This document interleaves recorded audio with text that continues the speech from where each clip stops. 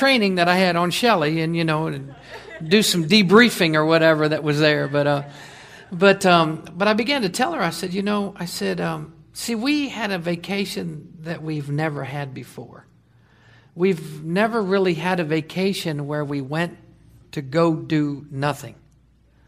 Well, nothing.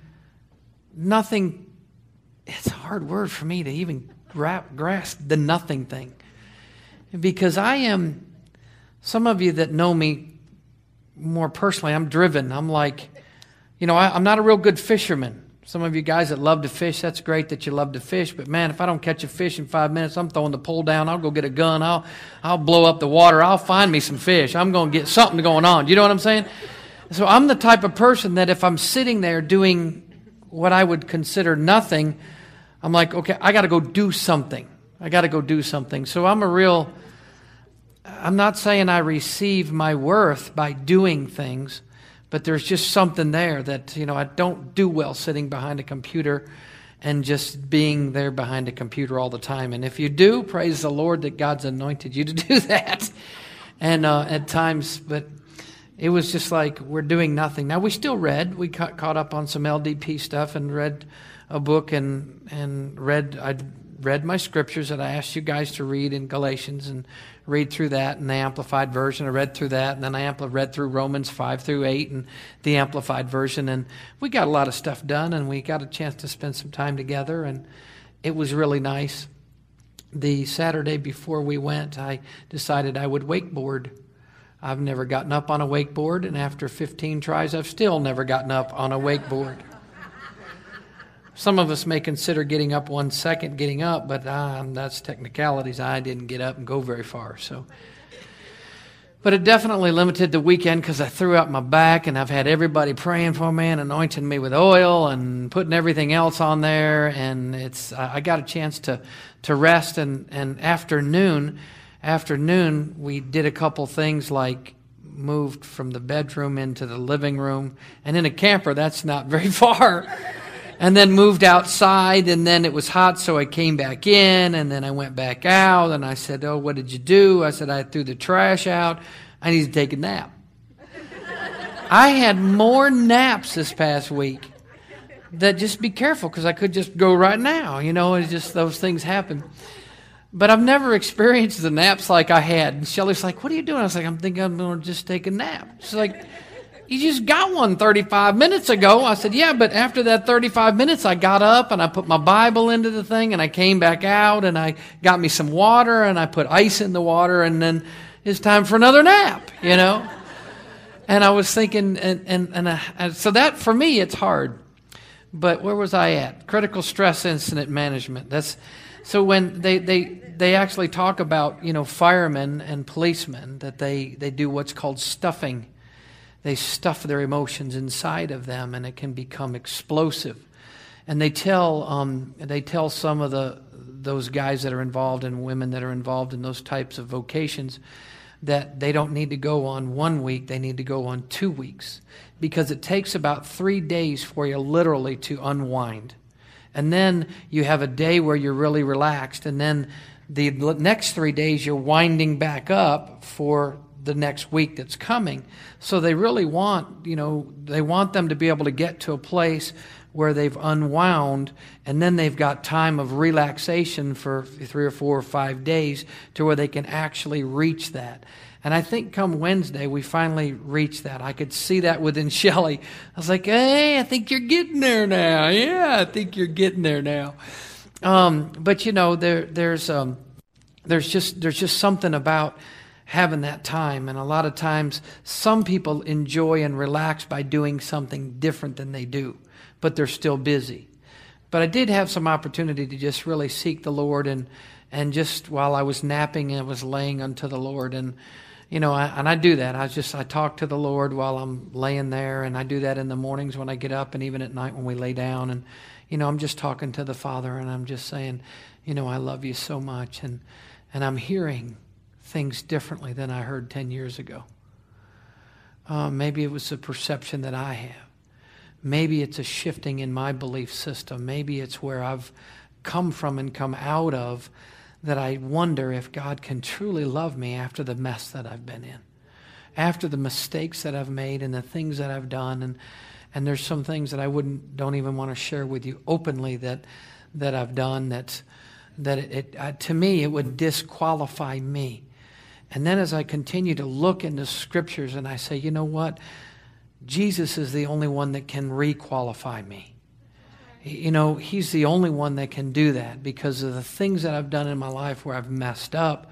He's the only one that can bring me back in right relationship with Jesus. And that's good news. And I began to shift as I've been looking at the Word of God and really beginning to understand it. And I told you, gosh, it's probably been about 8 or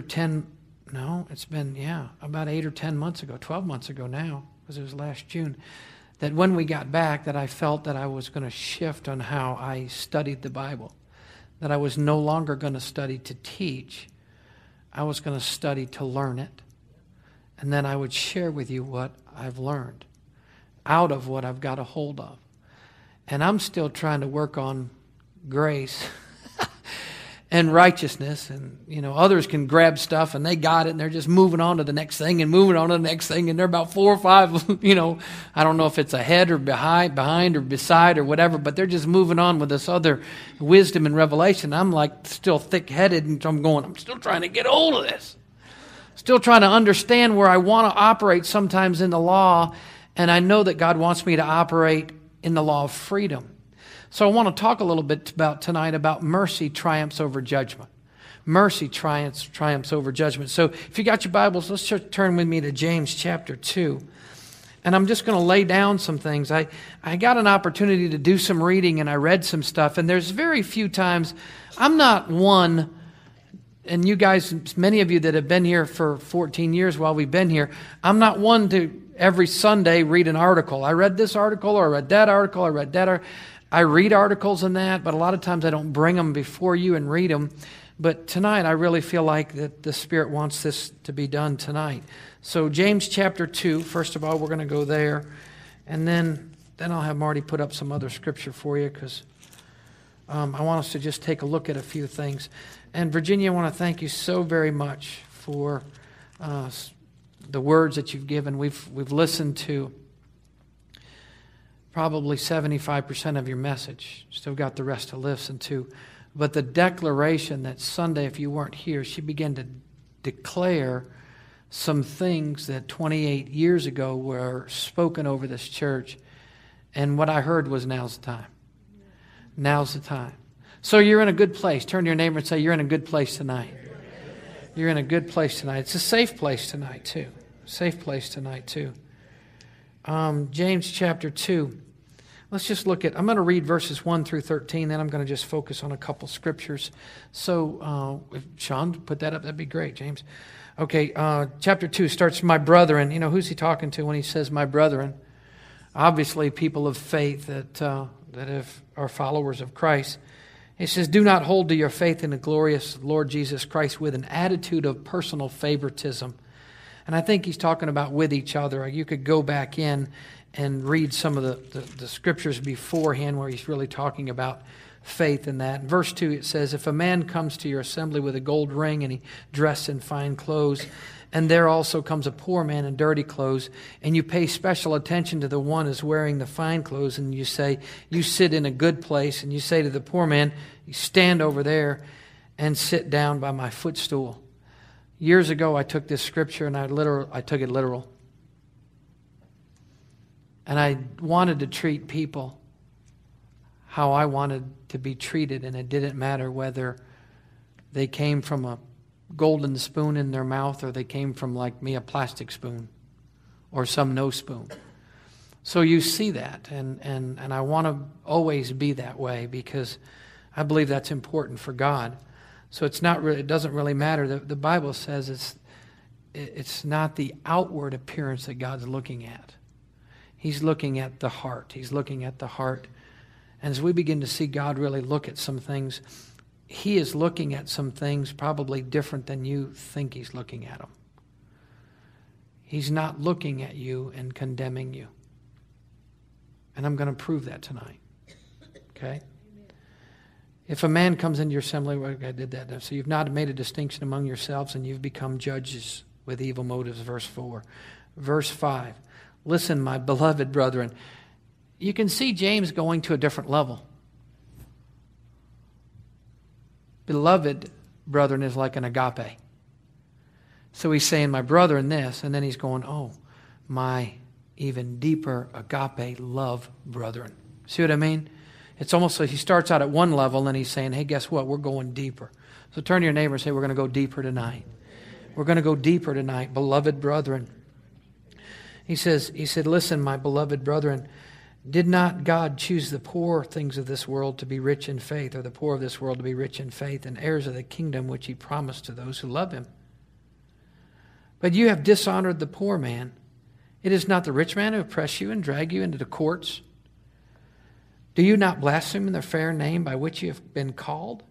Verse 8, he says, if, however, you are fulfilling the royal law according to the Scripture. I really feel that the Lord's going to really bring me into talking about the royal law at some point. It came out in prayer this afternoon. But he goes on and he says, you shall love your neighbor as yourself. Let me say that again. You shall love your neighbor as yourself. He didn't say you should judge your neighbor as you judge yourself. He didn't say you should dislike your neighbor as you dislike yourself. Because there's times I can look in the mirror and I can dislike what I see. I wish I had a little more hair. And then when I get more hair, I'm like, shall I cut this hair? It's too long. And then I listen to ladies say this about themselves and that about themselves. And women are, they're more conscious of that than guys are. And I don't know. I guess it's just the DNA thing or something. I don't know. Women can look at themselves and be perfect figure and go, I'm too fat. And guys can look at themselves and we are too fat. And we look at ourselves and go, yeah, that's a man, baby. You know what I'm talking about? It's like, yeah. Hey, honey, you got a little extra weight here, a little extra ice cream. It's okay, baby. It's all right.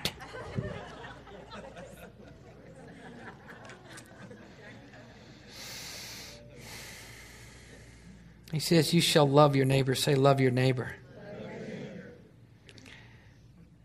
Love your neighbor as yourself. And he's telling them they're doing well. If you love your neighbor as yourself, you're doing well. So that means that you could not do well and probably hate your neighbor and you wouldn't be doing very well. But verse 9, he says, but if you show partiality, you are committing sin and are convicted by the law of transgressors. He's talking about let me just go on. We'll try to unpack this thing. For whoever keeps the whole law and yet stumbles in one point, he has become guilty of all. So somebody could say, you know what, if you do this and it's wrong, then you're violating the law of transgression or transgressors.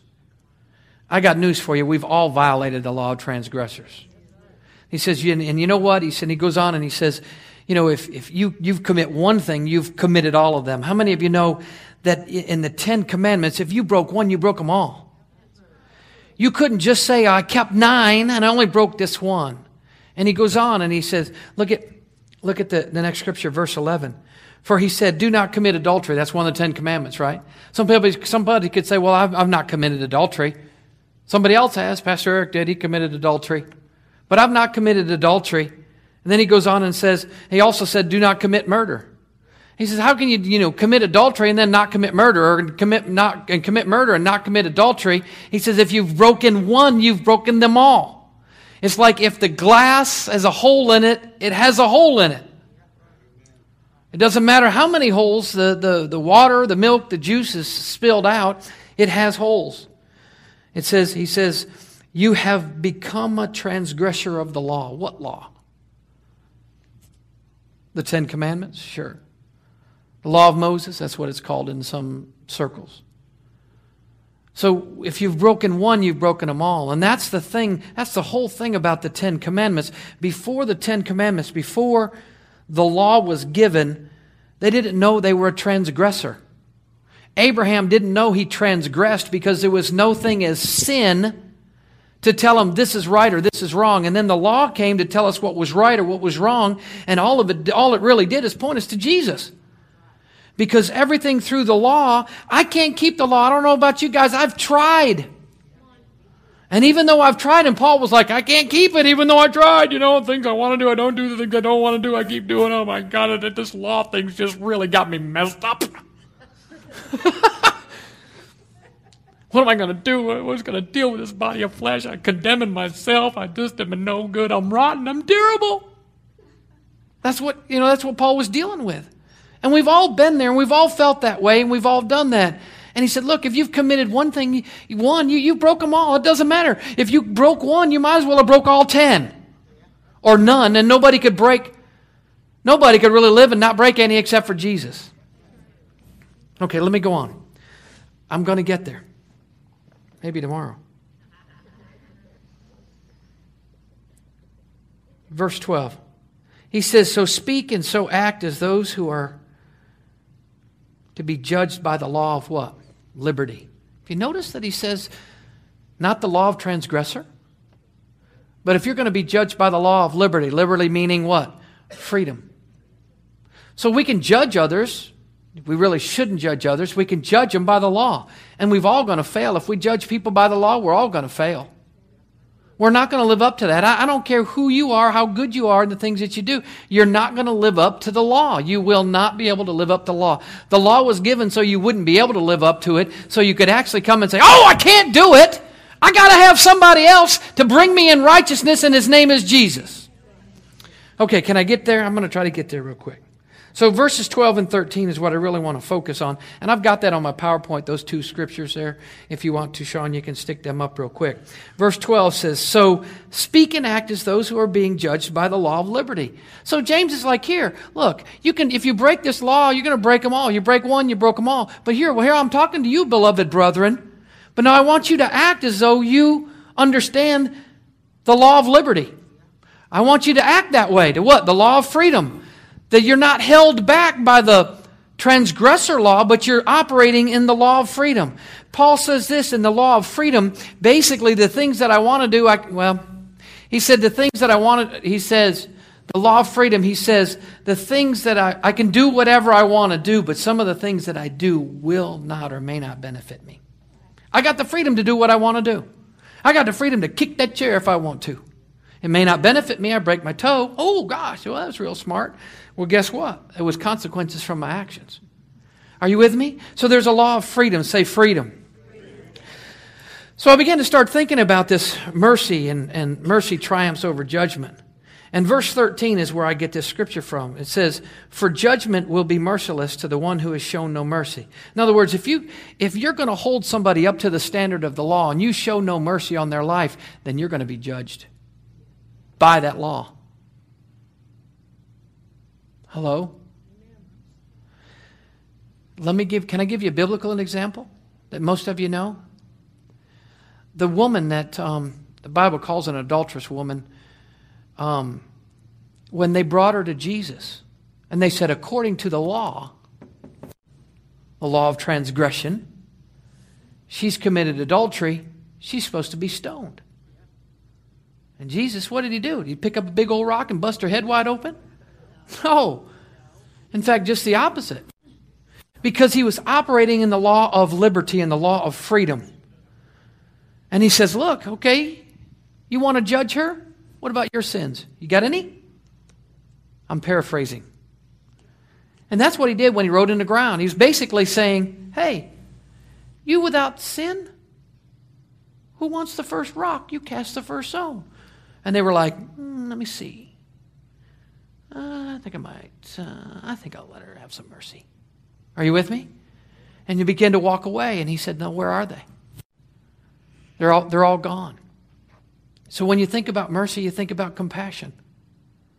When I think about mercy, I think about the kindness of God, listen, withholding judgment on my life. Hello? God showed his mercy, and the Bible says there are mercies new every morning. Mercies, new mercies. Like yesterday's are left over, he says, I'm not even going to bring yesterday's mercies into it. We're going to get you a whole new batch. Man, that's cool. So we begin to look at mercy that triumphs over judgment. And here it comes in, and he says, mercy triumphs over judgment. Next scripture. Mercy triumphs over judgment. So I want to look at that. Mercy triumphs over judgment. Say that with me. Mercy triumphs over judgment. You know, we play spades a lot, and I got a trump, and you know what I mean? I can trump, and my trump's going to trump your card if it's an offsuit, a heart or diamond or a club. You know, my spade's going to take that trick, and I begin to think about mercy that way. Mercy will always triumph over judgment. In other words, let me put it this way. You will have victory with mercy over judgment. You could also say mercy, forgiveness, the New Testament, grace will always triumph over judgment, the Old Testament, the law. Are you with me? Oh, come on, somebody. You getting this? It's not on my notes either. I got that from you today. So the New Testament has always going to trump the Old Testament. Do you hear that? Do you understand that? The New Testament has to trump the Old Testament because there are some things fulfilled from the Old Testament into the New Testament, and the New Testament fulfilled those. The law being one of them. Okay? So when James talks about that, I read one of the prophets, Chris Vallotton, and I read it in an article by his. And some of you may have read it, some of you not, but I just think it's fitting for the shift that we're in. Okay? Just listen to this for a minute. This is by Chris Vallotton. He said, "It's been said that God does nothing in the affairs of man except they pray. Prayer is a catalyst for worldwide transformation. Prayer incites the angels, restrains darkness, releases nations into their destiny. Prayer is a key to revival, building bridges between what should be and what will be.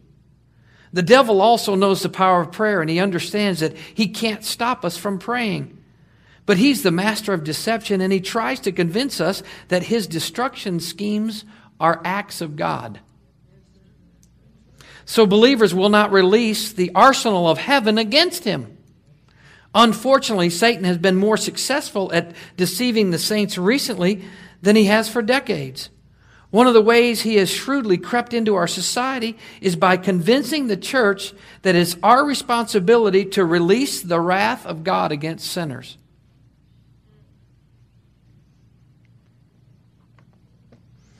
This authorizes the dethroned prince of darkness to kill, steal, and destroy, while we stand aside applauding the demise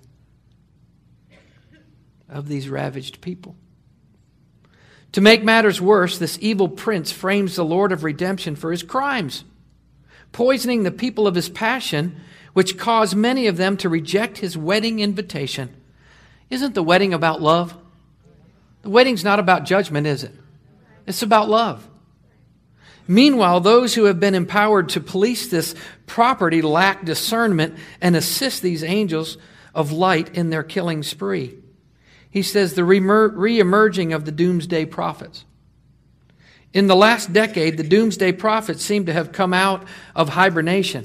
In 1997, my own parents moved out of San Francisco Bay to avoid the wrath of the great earthquake prophesied to strike Southern California. This quake was going to destroy Hollywood for its immoral population of the media in San Francisco of its homosexual perversion. The word also predicted that Northern California would become oceanfront property. Anybody heard that prophetic word? My mom and dad relocated from the Bay Area to Lake Tahoe near Nevada, hoping to find the prophetic no-fly zone.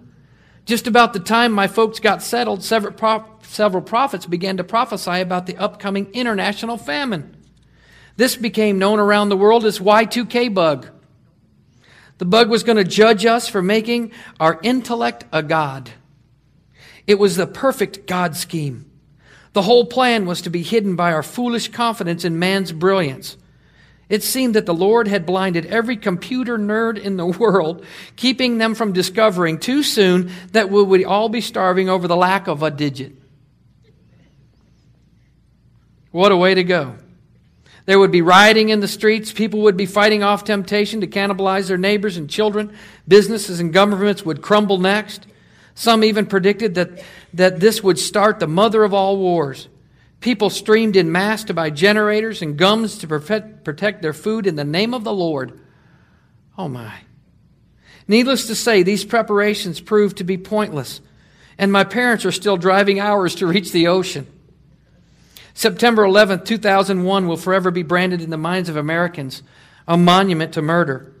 America woke up to the sounds of people screaming, many of them on fire as they were exited the black smoke of the man-made hell. Explosions could be heard in the background as buildings crumbled and thousands were trapped in the would-be tombs. Weeping and wailing were heard for miles as people wandered aimlessly through the streets looking for their loved ones. Many jumped to their death from those flaming infernos. Deep sadness and fear blanketed the whole earth, and news spread everywhere.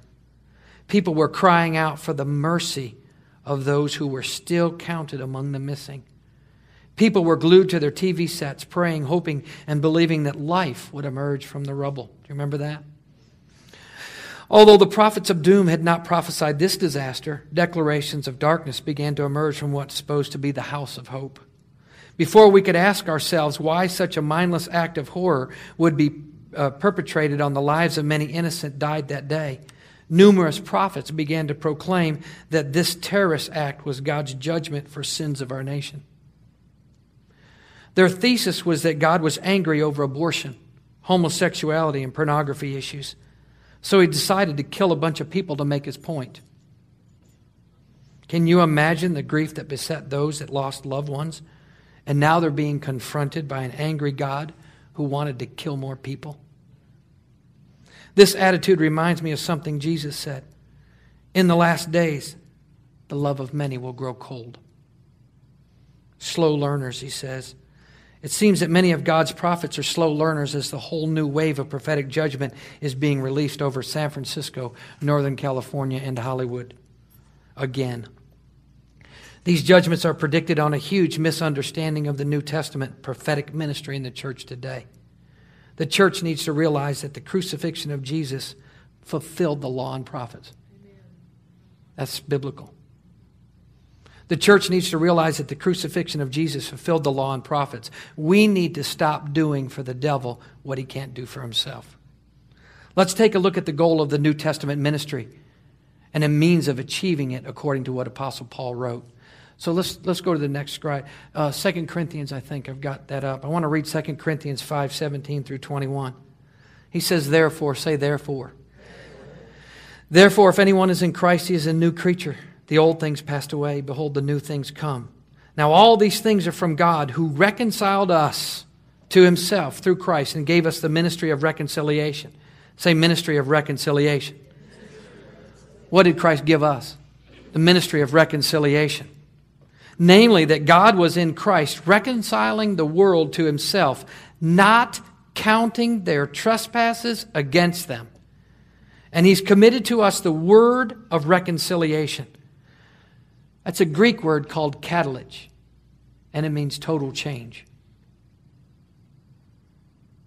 Therefore, we are ambassadors for Christ. I love this.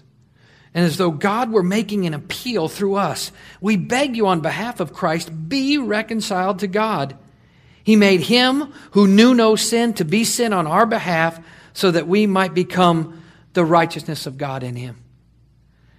And he goes on and he says two things come to light in these passages. Number one, the New Testament ministry is a ministry of reconciliation.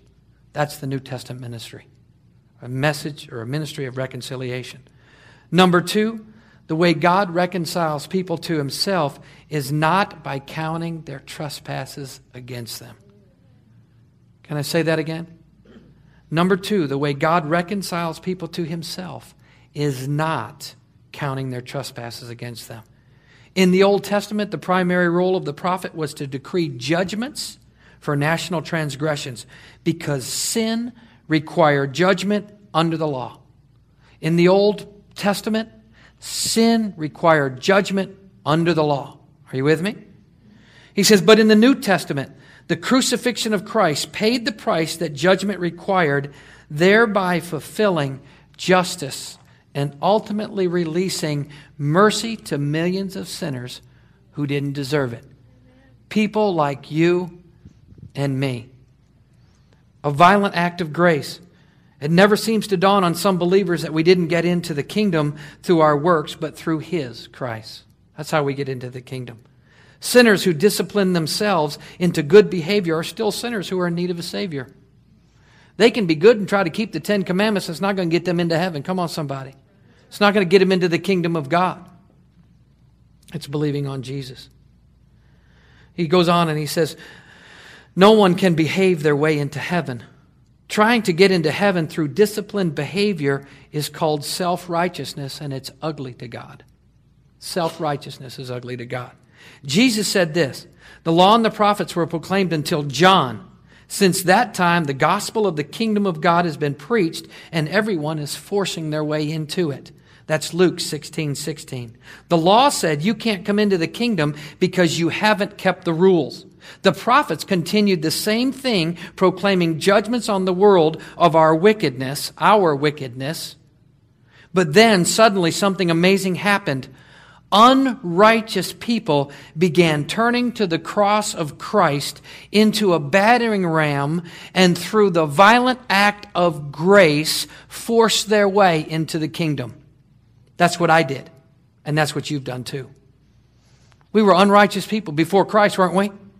We couldn't live up to the law of those things. We're still unrighteous. And now all of a sudden we began to use a battering ram and said, like, we're coming in. We're going to receive that grace of God. I'm going to receive that mercy upon my life. His love and compassion, His mercy against the judgment upon my life through the blood of Jesus Christ. Let me go on. The law said you can't come into the kingdom because you haven't kept all the rules. The prophets continued the same thing, proclaiming judgments on the world of their wickedness or our wickedness. And then suddenly something amazing happened. Unrighteous people began turning to the cross of Christ into a battering ram. And through a violent act of grace, they forced their way into the kingdom. Shaking it out. Jesus said this. He told us that we are the salt of the earth, and the salt has become tasteless. How can it ever be salty again? It's no longer good for everything except to be thrown out and trampled underfoot by men. It's Matthew 5:13. In Jesus' day, they didn't have refrigerators to store their food. Salt was the primary means by which the preservation of their meat and poultry. This is the analogy. The Lord is teaching us that the church is the element in society that preserves a culture from the wrath of God and the destruction of evil forces. The Lord is teaching us that the church is the element in society that preserves the culture from the wrath of God and the destruction of evil forces. A great example of this is Joseph, who released a corporate blessing through his righteous life. His presence in Egypt caused the Israelites and the Egyptians to be spared from a worldwide famine. Jesus also said when the salt becomes tasteless, it's not good for anything except to be walked on by men. In other words, the people of that day would taste the salt, and if it was no longer salty, they wouldn't keep it there to use for their food for spoiling. It's important to remember that Jesus was really not talking about preserving meat, but He was describing the body of Christ. So what does it mean to become tasteless? That implies that we have stopped preserving the world. You can tell when the church has become tasteless because we began to prophesy against the people we're supposed to be preserving.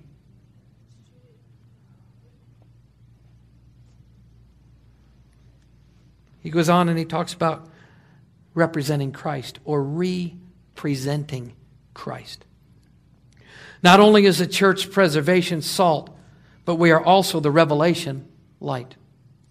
In the book of Matthew, Jesus said, "You are the light of the world. A city set on a hill cannot be hidden." Matthew 5:14. What does it mean to be light? And what is it that we're illuminating? Are we shedding light on the nature of God, how He thinks and acts in the affairs of men? We are the revelation of the Father and His love letter to the world. What are we giving the world? We represent Christ to the lost. The world looks to us to understand world events through the eyes of God, and we misrepresent our Heavenly Father. The world gets a warped perspective of God. Who caused the tsunami? God did. That's a warped perception of who caused the tsunami. James and John are a good example of how we may misrepresent God. The sons of thunder, remember that name? They wanted to call down fire to consume a city. But Jesus said to them, you don't know what spirit you're of. Luke 9:54 and 55. It's interesting to me that this was the same time that John wrote to the beloved and exhorted us not to believe every spirit, but to test the spirits to see if they were from God. Because many false prophets have gone out into the world, 1 John 4:1. I imagine that he received the revelation even when Jesus' own apostles could be influenced by hell through their own experience of listening to the wrong spirit. Notice how this exhortation continues in the same chapter. He's talking about 1 John 4 and 1 John. Let's go to 1 John 4:18. Sean, if you put that up. This is a scripture that we've got to get in our spirits. There is no fear in love, but perfect love casts out fear, because fear involves punishment. And the one who fears is not perfect in love. These verses were written in the context of testing spirits. If you go back previous in the chapter, you can read where he talks about testing the spirits. Okay? And then he comes into this, and he talks about there's no fear in love. When we read love's virtues that are spelled out in the letter of Corinthians and understand that fear has no place in love, we find ourselves wondering what spirit is encouraging these judgment prophecies. The greatest tragedy is the revelation the world receives from these voices causes them to believe that our Father is an angry God who is looking for an opportunity to punish people. The Apostle John laid his head on the chest of Christ and was transformed from angry son of thunder into John the Beloved. It's time for the prophets of God to lay their head on the Master's chest and to hear the heartbeat of heaven again. Jesus said, if the light is in you is darkness, how great is the darkness? If you're the light of the world and we're speaking against people who are already lost in the night, how great is the darkness? In the same way, when we represent God as someone who wants to destroy America because 40 million babies have been aborted in our country, we perpetuate the very problem that we are trying to cure. People are killing their babies because they don't understand the love of the Father. Does it make sense that when we tell people that God is so angry that we're killing our young, that He's going to teach us a lesson by killing a bunch of more people? Is our Father so single-dimensional in His being that He only has one response to anything that man does wrong? Can you imagine the negative impact that it would have on your daughter if she came to tell you that she had an abortion and in response you flipped out and tried to kill her? If you reacted out of rage, I would suggest that your lack of love is a large part of her decision to have an abortion in the first place. Wow. When we reveal God to the world, it is essential that we communicate light, life, and love. Love doesn't punish or create fear. I personally don't believe that God is mad at sinners. I do not think that He's grieved over the world's destructive behavior. I do think He is grieved over the world's destructive behavior. But grief and anger are not the same thing. Love requires a free choice. He finishes up, and we're going to finish. Every time we see the heartless acts of destruction that deeply wound the heart of God, we must remember the depths of God's desire to share love. The nature of love is that it requires us to be able to choose. If God took away our choice, people could only behave in a way that God programmed them to. Wars would cease, hunger would end, poverty would be an ancient memory. But the desperate cry of a human heart that beats with passion for a loving relationship with the most beautiful being in the entire universe would be gone. Day after day, a loving Creator looks down on a broken planet, longing for the day when His object of His affection will walk hand in hand with Him. into indescribable beauty in the halls of eternity. In the meantime, the destruction continues. Not because God is angry with man, but rather men choose to kill, steal, and destroy. This is the fruit of those who have chosen the wrong lover, Satan. Meanwhile, a hateful enemy is stalking a wounded and desperate people.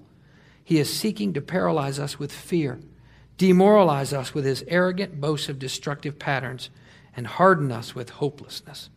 Yet still, the future belongs to those who pray. Prayer is the bridge between what should be and what will be. The diligent prayer of a righteous people will ultimately determine the destiny of our children. Therefore, it is our responsibility to leave those yet to be born in a world in revival as their inheritance. Come on. Hanging in the balance of eternity with the ultimate climax of our Creator, the kingdoms of this world becoming the kingdoms of our God. Amen? Can we give the Lord some praise for that last statement? And I know you're going to hear it, and I've heard it, but mercy always triumphs over judgment. And for the past year and a half, the Lord's taken me in to look at judgment at different angles and look at it and see how it is. And I'm telling you, the judgment, the cross isn't there yet, but the judgment is satisfied on the cross. He's not judging you for your sin, although I do sin. Sin literally means to miss the mark. I miss the mark. But I have an advocate with the Father, keeps me in right relationship with God. I'm cleansed of my sin. Come on, somebody. And I'm still in right relationship with Him. And that's what it's all about. It's not about the law. It's not about the 10 Commandments. It's about Jesus Christ and what He's done for us. And God so loved the world that He gave His only begotten Son. He so loved the world. He didn't hate the world. And Jesus said, look, hey, don't take them out of the world. In fact, leave them in the world because it's got to be their love. And He said, Peter, how much you love me? Do you love me? Do you love me? Feed my sheep. Yeah, do you love me? Feed my sheep. Yeah, do you love me? Feed my sheep. And it's got to be about love. If we're missing the point of love, then we're missing it. We're missing it. This doesn't mean anything if we can't do it and we can't get an understanding of what love is. Virginia shared a little bit. I mean, what God's looking at, He's not looking at you and mad at you.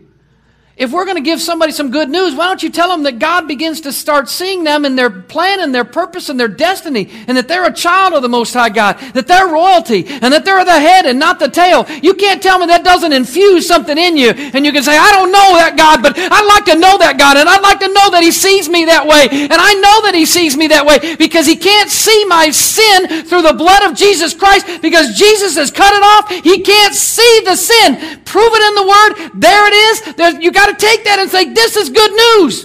I got some good news today. What's the good news? The economy's terrible. Things are difficult. People are losing jobs and they're jumping out of buildings and all this other stuff. But the good news is that God loved us so much that He sent His Son. And He loved you so much that He made a way for you to be able to get into a relationship into the kingdom of heaven through His Son, Jesus Christ. That's good news because He loves you.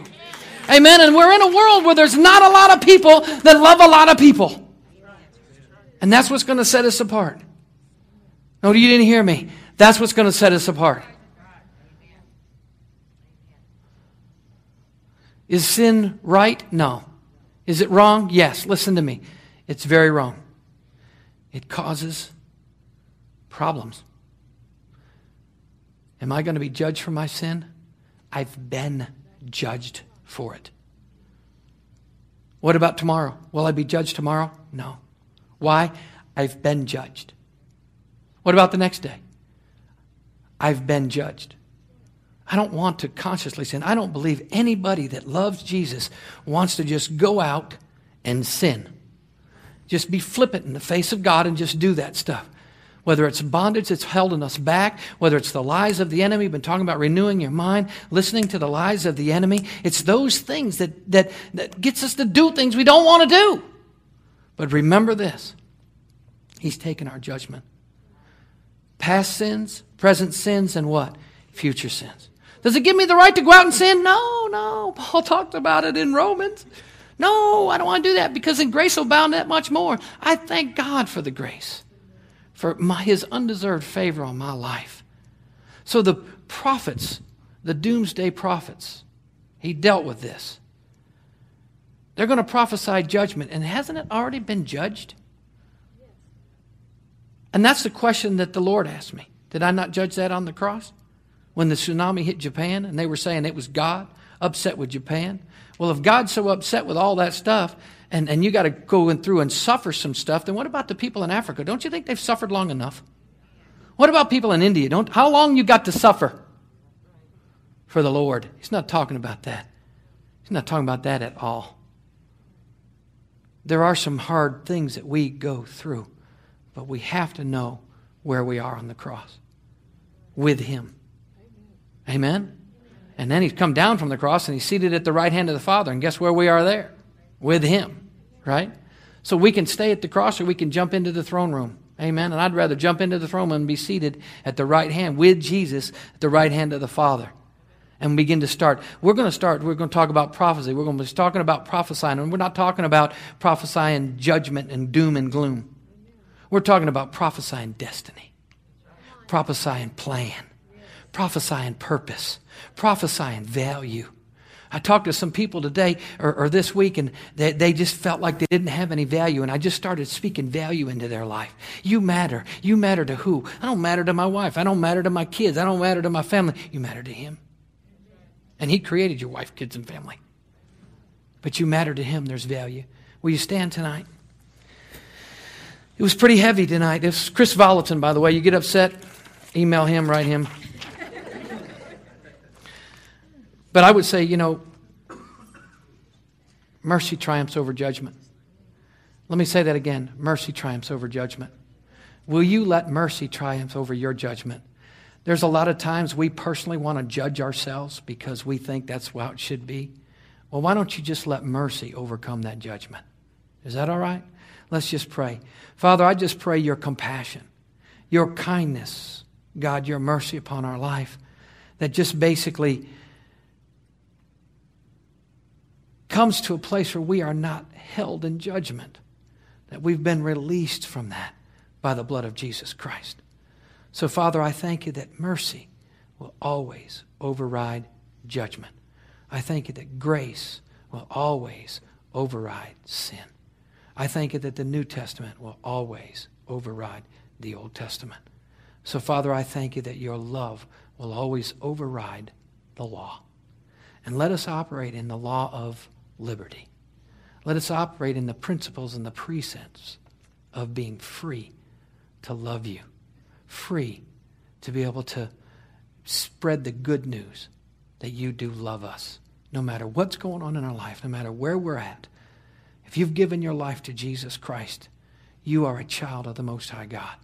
If not, then guess what? You do enter into a judgment. If you don't know Jesus as your Lord and Savior, I'm not saying this to scare anybody, but there is judgment for them. And that is not going to be good. So we got to give them the good news that they can pass from darkness to light. We just pray blessings over this. Let this word just permeate in our being this week. In Jesus' name. Amen. Amen. Hey, God bless you guys. Thank you. We're glad to be back. Have a wonderful evening, and God bless you.